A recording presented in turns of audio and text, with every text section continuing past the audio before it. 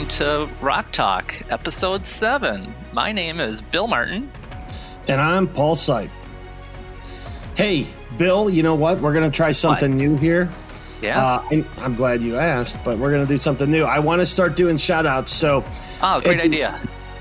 Thanks for the kudos. So, at the end of Episode 6, we talked about my email being out there and people sent us in suggestions. So I got a big shout out before we get started here. I want to shout out to Paul Constantine. He is our sales lead covering Australia and New Zealand. They're doing some great things out there. Paul, Bill, and I really appreciate your support and promotion of Episode 6, Breaker Wars, and for that effort and for all of your support, we're going to be sending you some swag out soon. So thanks for listening, and I really appreciate it. Yeah, thanks, Paul. We really appreciate the promotion. So Paul, what's today's topic? Bill, like I said last time, we are going to bring the power. So we're going to talk about industrial power supplies. Cool, great. When you look at customers and electrical panels, most of them have some form of 24-volt DC power in there, or they need something to run some sensor or some kind of component. And a lot of times it's really the critical part of the enclosure. If that 24-volt DC power supply goes down, your whole solution is down. So there's many types of power supplies that are out there on the market. So which one do you use? It's a great question, Bill. And we say every time we do one of these, I'm not a guy that can answer anything. So really, come on. Hey, we got a guy to help us that's been kind of bringing the power for his whole career. So coming in to talk to us today is Derek Hines. Derek, can you tell us about yourself? Sure. Well, my name is Derek Hines out of West Michigan, or what we call West Michigan. It's pretty much all of Michigan with the exception of Detroit. But I've been out in the field here supporting customers, training the sales force, training customers, and launching new products here for the last 7 or 8 years. And prior to that, worked in Milwaukee with Alan Bradley here and actually supported the power supply line prior to that. So have quite a bit of knowledge here in the 24-volt control world, that's for sure. Derek, I think one time you helped introduce some of these power supplies to the market. I did. That's right, Bill. I'm surprised, being at your age, that the memory still goes back that far. But yeah, you're right. I had to dig deep down, but I remember. And now you're out promoting them. That's right. That's great. In fact, you've probably met with a lot of different panel designers and power supplies users since you've been out in West Michigan, huh? Absolutely. I mean, so when you mentioned, many panels have 24-volt control. I don't really remember the last time I saw a control panel that isn't 24-volt control based, right? I mean, the days of 120 control, they still exist a little bit, but in general, everything's gone 24-volt control. In fact, Bill, I would tell you, remember years ago when we used to launch products, we always launched 120-volt first, and then we'd backfill with 24-volt DC and 240 AC. Okay. Oh, now we launch 24-volt DC and then backfill with the others. Great. Are they using the 24-volt DC more for safety? Electrical safety reasons, or just in general, it's safety, right? So it's below our 50-volt threshold, et cetera. So that's the main reason for it. So less concerned about contact and that on it. Okay, yeah, that makes sense. So there's many different power supplies out on the market today. So of all the panel builders and designers and users that you've met with, how do they determine which power supply to use? Well, so there's many factors that go into this, right? And so most customers will tell you, it's price, it's AC in, it's DC out. What's the difference, right? Right. I got to tell you, nowadays, as I just mentioned, most control has gone 24-volt DC. So I kind of look at a power supply as a simple AC in, DC out. It appears that is the heart and soul of every control circuit. So to your point, if it were to happen to go down, your control circuit goes down and can cause all kinds of havoc, right? Yeah. But what do you do if you have a power supply that dips or sags a little bit here and there as products cycle on and off? So whether it's relays or solenoids, valves, actuators, devices that are out on machines, pneumatic valves and hydraulic cylinders and stuff that are cycling on and off, that are putting a draw on that power supply. So what happens if your voltage dips to 18 volts or 15 volts or something below nominal? Because every 24-volt product comes with a 10 to 15% input voltage tolerance, right? And if you drop, what happens? Well, intermittent bad things can sort of happen, and they become gremlins out there on your machine that are hard to figure out where the issue's really going on. So that makes sense. Yeah, sure. Causes a lot of havoc, right? Absolutely does. So there's a lot more to when considering a power supply as well. So the voltage dips are one big issue. Hence the reason we built in that big power boost in our XLS products, just to help get us through that. But reliability is more than just that piece of it. So reliability also gets into what's the life expectancy of that. And it's more than life expectancy. We tend to talk about efficiency. And I guess I'd ask, most of our customers don't even think of looking at efficiency when they're selecting a power supply. Well, why is efficiency important? Well, efficiency is important because it saves energy, right? That's the first thing most people would tell you. Why is that important? Well, it saves energy. Yeah, right. Customer's not beating me up yet on how much power that. It's only a couple of watts. Who cares? Yeah. So what's the difference, right? But think about this for a minute. So every single power supply that I've ever seen in the market, Rockwell or not, has the top is got little holes in it, right, for venting air. Right. That's for letting out heat. It's not just there for letting little cutoff strands of wire get in there and short things out. Right? It's kind of like a chimney effect then. Yeah. Exactly right. So, and if you took a thermal image of most panels, you would see one of the top hotspots in every panel is that power supply. Really? They're switch mode power supplies. So when we talk about efficiency, you'll see most of our new products now are in the 95% efficient range. So leaps and bounds beyond where they were just a few years ago. And you might say, all right, well, the power supply I'm using today is 90% efficient or 88, and yours is 95. That's not a real big difference, is it? Right. Well, it's a few percentage points. Yeah, but that's looking at it the wrong way. So ours is 5% inefficient, right? Right. And if theirs is, let's say, 88% efficient, that actually makes them 12% inefficient. Okay. So they're putting out twice as much heat as we are into that panel. So anybody that's ever done heat load calcs, because most people will look at that efficiency and say, it doesn't matter. It's just a few points. Well, hang on. You got to actually look at it the other way. It's how much heat are you actually dissipating, which is a spec most of the time buried deep in the spec somewhere that nobody ever reads. But not only does it dissipate less heat, if you take a look at the size, what we've been able to do by increasing our efficiency, a fraction of the size of what we used to be, or of what competitors are out there nowadays. And the key that got us that was that high efficiency. All those big thermal heat sinks and stuff that used to be buried deep in power supplies, all gone. Okay. So that really saved us. But also, what does that do to our MTBF, to the mean time between failure? Anytime we calculate an MTBF, one of the big pieces in that equation is how hot does that get, right? So heat kills electronics, dries out caps. By running a lot cooler, if you looked at our MTBFs, that's the reason that we've invested so heavily into our efficiencies on our power supplies, was directly linked to the longer life that we get and the smaller footprint. And it all goes back to efficiency, which, a lot of people maybe don't necessarily think is important yet. So it's a cooler running power supply, which means it'll last for a longer period of time. Absolutely right. Yep. And you could probably use it in a smaller enclosure too, because you don't need all the internal cooling. It mitigates that. So anybody that's doing a heat load calc on a panel knows what I'm talking about, because no different than other electronics that heat up inside of a panel. A power supply is one of those that you have to look at if you're doing a heat load calc, sizing an air conditioner or a fan or anything else for that panel. Absolutely. And it sounds like too now that you've made it more efficient. You mentioned something about the size of the power supply. Yeah, we literally are a fraction. I used to call the good old 20 amp power supplies a foot long. And not that you could eat it. I guess you'd have to really be hungry to pull that off. But they're literally the size of what a 5 amp power supply used to be. They're a few inches wide. It's absolutely amazing. And they dissipate a fraction of the heat of what they used to. And instead of just being a 20 amp power supply, they give a big power boost function. So, for example, if you had a solenoid bank or a valve bank or something that's hanging out on your machine, when it goes to cycle, there's a big surge that happens and it draws a bunch of power. So our 20 amp will give 30 plus amps at inrush.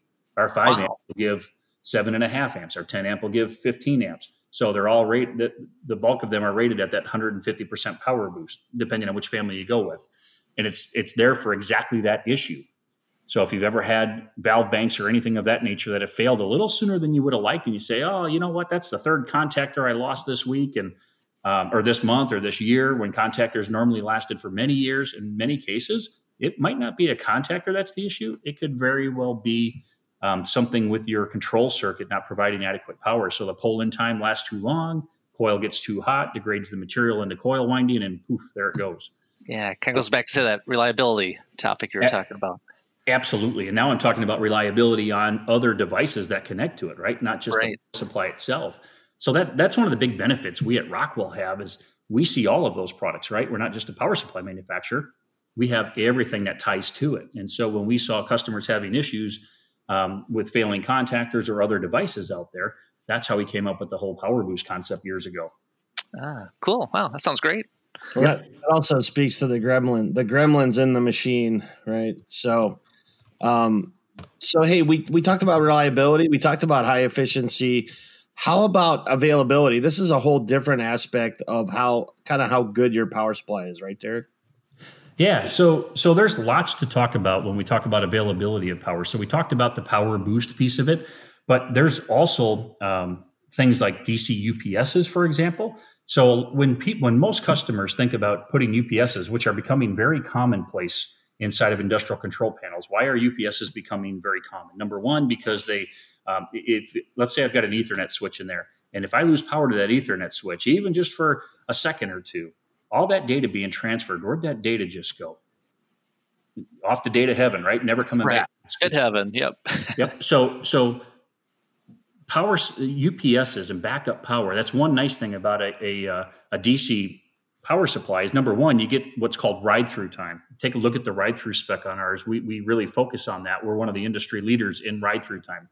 What that means is from when you lose power or your power dips, the amount of time the power supply will support it or hold itself up and basically becomes stored energy in the circuit of the power supply itself. But we also have buffer modules that are batteryless UPSs that can carry you through ride-through time, but we also have DC UPSs. And most of the time when we have customers talk about, I need a UPS, and they immediately go to an AC style UPS. Well, think about what you're doing. You're taking AC, putting that into a transformer to convert it into the UPS to convert it to DC, taking DC from the battery to convert it back into AC. Think of all that heat you're generating inside that panel to bring that power back to DC, where if you just stayed at DC, so if most of your control is 24 volts DC, so whether it's a industrial computer or a PLC, almost all of that stuff now is going 24 volt DC. We don't need 120 AC.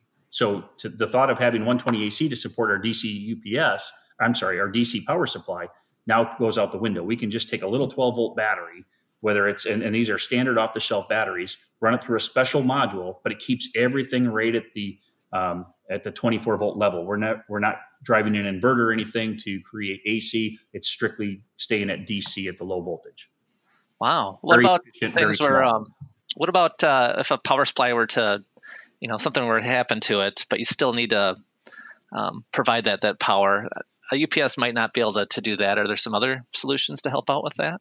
Sure. So, I mean, normally a UPS can ride you through, right? But if you are in a process application or something where you can't afford to have a power supply go down ever, because it would cost a lot of money and time to get that back up and going, you could talk about redundancy. So many of our power supplies have the ability to operate redundantly. We also have redundancy modules. And basically what that means is I could have one power supply go down. The other is there to pick up, to carry the load and go. The idea about a redundancy module is when a power supply fails, it has two ways to fail. It could either internally short, or it could be internally open when that circuit fails, if it takes a surge on the input or something. Redundancy module basically has diodes inside of it that blocks the two from ever being able to take the other one down. So if something shorts inside that other power supply, the other power supply will never see that. The redundancy module blocks it. It's basically a check valve, if you will. Cool. Does that make sense, Bill? It does. Yeah, it totally makes sense. So yeah, a lot of different ways to make sure that you have 24 volts there at all times. Yep, absolutely. They're very, very full and complete line. So, to me, it all starts with the hold up time, which is the amount of time if we lose power that the power supply can hold up its power.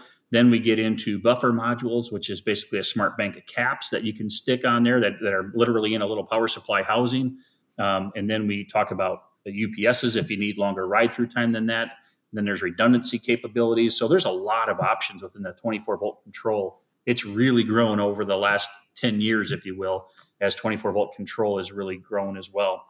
Yeah, sounds like it. It sounds, can this be complicated to set up, though, and to wire? Bill, you're talking to a mechanical guy. I can set it up.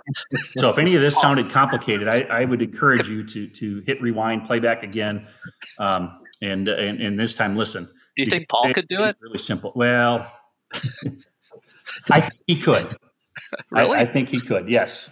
Yep. With a set of IKEA instructions, I can do anything.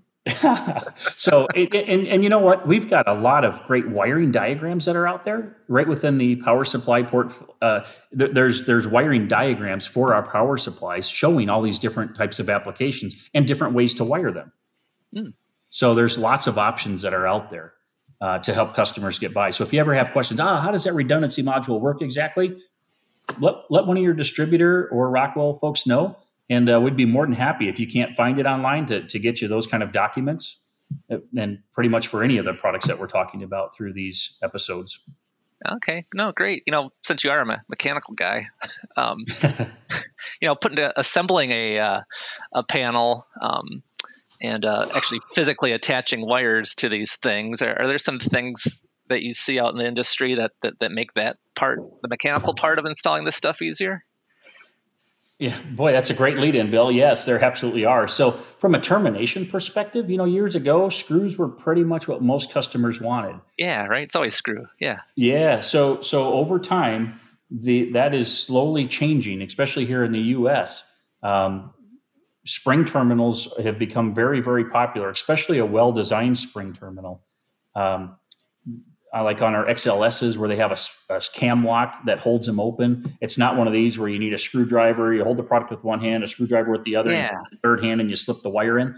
It's not that. It's got a lever with a cam lock. You hold it down, slip the wire in. There's 0 tools required. But in addition to that, now the other big one for us is customers using ferrules.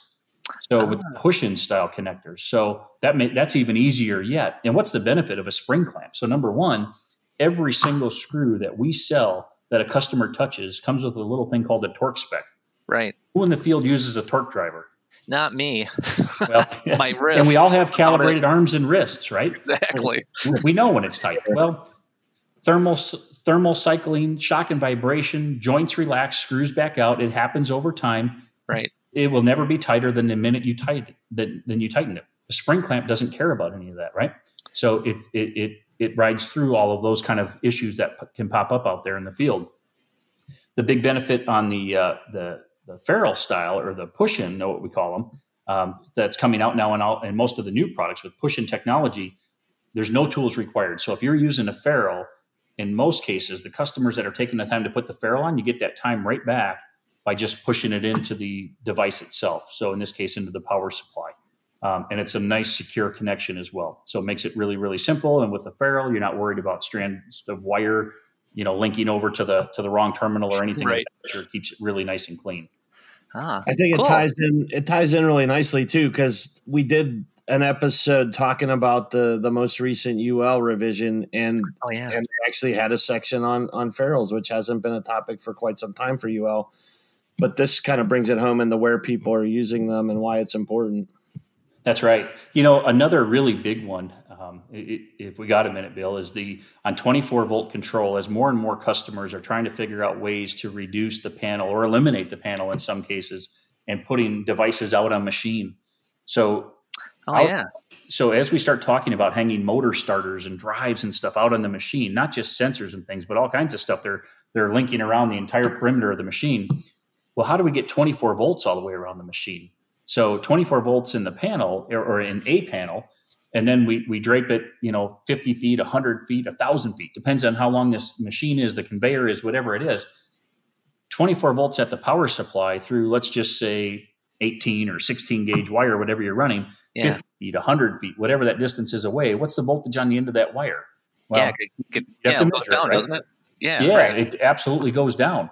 So we're trying to work to determine better ways to distribute power. And one of the ways we've got is the new on-machine power supply line, the 1607 product, the Armor powered products. So what you can actually do with that, it's in a nice fully potted housing. Okay. And you bolt it right to the side of the machine, and it's just got a couple of quick connects, and you're off and running. And you can distribute your 24. You can distribute then single phase AC power down the line, and then you plug those guys in, and then you get your 24 right where you need it, versus trying to distribute it or mounting a bunch of power supplies and J boxes out around the machine. This is just a nice, simple, clean solution for doing it. Yeah, so it's not only easy to use, but gives you a nice, reliable power right there on the machine. That's absolutely right. Yep. Oh, great. So Derek, what are some typical mistakes that you see? Not that we want to talk about our customers making mistakes, but in the realm of power supply, where do you see customers maybe making some selection choices where that didn't turn out to be the best choice? Can you share some of that experience with us? Sure, absolutely. So the biggest mistake we see by far is people ignoring what I'm going to say, for lack of better terms, we call inrush. And it goes back to that solenoids, valves, contactors, relays, all of that kind of stuff. So as we've gone to electronic coils, as we've gone to two-stage coils, all of that kind of stuff, or let's say roller motors, for example, which is real popular right now in conveying with powered rollers, rather. And they all have what acts like inrush, and people just ignoring the fact that inrush, they look at the current and size it accordingly. And so the big issue with that is that that's a quick way to burn those devices out. You need to size appropriately for both making sure you've got some adequate power there to get your loads started, coils pulled in, solenoids fired, whatever it is, and then also have enough. Obviously, then you would still have enough for the steady state. What happens is when you go to fire up that machine and a bunch of things pull in and do whatever, and your voltage drops, that's what causes a lot of issues out there, is people just neglecting that. So that's why, like on our XLS power supplies, when we built in that 150% power boost, it was exactly for that, to help customers either buy some insurance for the customers who didn't want to size it, but it also allowed, in many cases, people who used to use a 10 amp power supply, for example, and if they needed 5 amps or something, I need more than that though, so they'd order a 10 amp to overcome the inrush. Now, in many cases, they could still use our 5 amp that gave them 7 to 8 amps at inrush. Does that make sense? Yeah. So, I mean, is that the rule of thumb? If you have some of those type of loads, you can pick a power supply at the rated current, but you want to have that power boost and you're covered? Or is there, some calculation where you need to worry about how many of those devices and how much extra current you need to apply? Yeah, so that's a great question. So there is no rule of thumb, right? So the rule of thumb would be bigger is better, but every product is different. So as you've probably seen over the years, like the coils, we've really worked hard, everybody has, on trying to reduce the amount of power that a coil consumes during normal runtime. The flip side to that is, if you look at the inrush, it's significantly more than it ever used to be, which is how we get the coils to pull in fast to reduce all the arcing and sparking that takes place, right? So we want a nice hard pull that requires what acts like that inrush. And then the steady state is dramatically lower than it ever was. So that's a good thing. We just need to make sure we're sizing to help everything pull in appropriately. That makes sense. Yeah. Wow. No, these are great things to think about when selecting a power supply. Yep. So always remember, line lengths are killers on 24 volt, especially when we start talking about conveyors and motorized rollers and anything that hangs out there on the machine. And voltage dips and sags. And these aren't things that you're just going to walk up with a multimeter. Well, you could if it's really bad, but most of the time you need a scope to grab it while things are cycling to actually see that dip in the power. That makes sense too. I've noticed too, when some support calls come in, they send product back to the factory for us to analyze. We can never get it to fail, but if you ever go on site, yeah, you get to see things like a voltage dip or a power boost. Then you finally understand what's going on with the problem. Yep. Great. Well, it sounds like there's a lot of great solutions out there to make sure you have reliable, efficient 24 volt power in a nice small package. And the smaller the package, the less you have to worry about that undocumented feature of having the wire fall in there and short out the power supply. Yeah, exactly. Right. That's right. I've never had a customer say, "Hey, do you have a bigger power supply? We're trying to fill our panel out." Right. Everyone's trying to reduce that size. So the benefit, one of the benefits, like we talked about early on, of that whole high efficiency is it really helped us reduce the footprint on the power supplies themselves. So, Paul, all the things that Derek's been talking about here, do you know which power supply to use when bringing power to your panel? I know there's a lot to consider. I thought I need a 24-volt power supply. Just go get a 24-volt power supply. Now I realize there's a whole lot of things to consider. How long is my application? Am I going to take this outside the panel? Do I need to worry about efficiency? How many solenoid loads? How many non-traditional or inductive loads do I have that I need to power up? That I may need to consider power boost or maybe even a bigger power supply than my current rating. So what my takeaway here is going to be, I'm going to call Derek if I need to pick a power supply. Me too. He seems to know what's going on. Expect a lot of phone calls, Derek. All right. No, this is great. Derek, thank you again for participating in today's podcast. I know I learned a lot. Paul, how about you? As always, Derek, did you have any last thoughts you wanted to share before we close out today? No, the biggest thing I would say is don't ever underestimate the importance of good, solid control power. So just making sure it's good and stable and that you're never undersizing it, because that can cause all kinds of little gremlins that are really tough to find and make all of us look a little bit silly when we're trying to troubleshoot those. Good words of thought. Yep. So thanks again, Derek. We enjoyed having you on the show. Thanks for spending the time with us. Really appreciate it. No problem. Thanks for having me. So, Paul, what's our next topic? Bill, we hardly finished this awesome topic we're on, and we're already talking about the next one, but it's kind of the light heavyweight championship of motor control. We're going to talk this major battle, SMC's smart motor control versus VFD's variable frequency drives, and we're going to battle it out on the next podcast. Oh, that sounds awesome. I can't wait. I'm looking forward to it too, Bill. As always, thanks everyone for listening. You can find us on Spotify, Google Podcasts, Radio Public, Anchor, Breaker, Pocket Cast, Seismic, and Apple Podcasts. Let us know if you like the show. Let us know what you want to hear more of. Just drop me an email. Give me some suggestions. We'll try to send out some swag. Sounds great. Until next time, Paul. I'll see you then, Bill.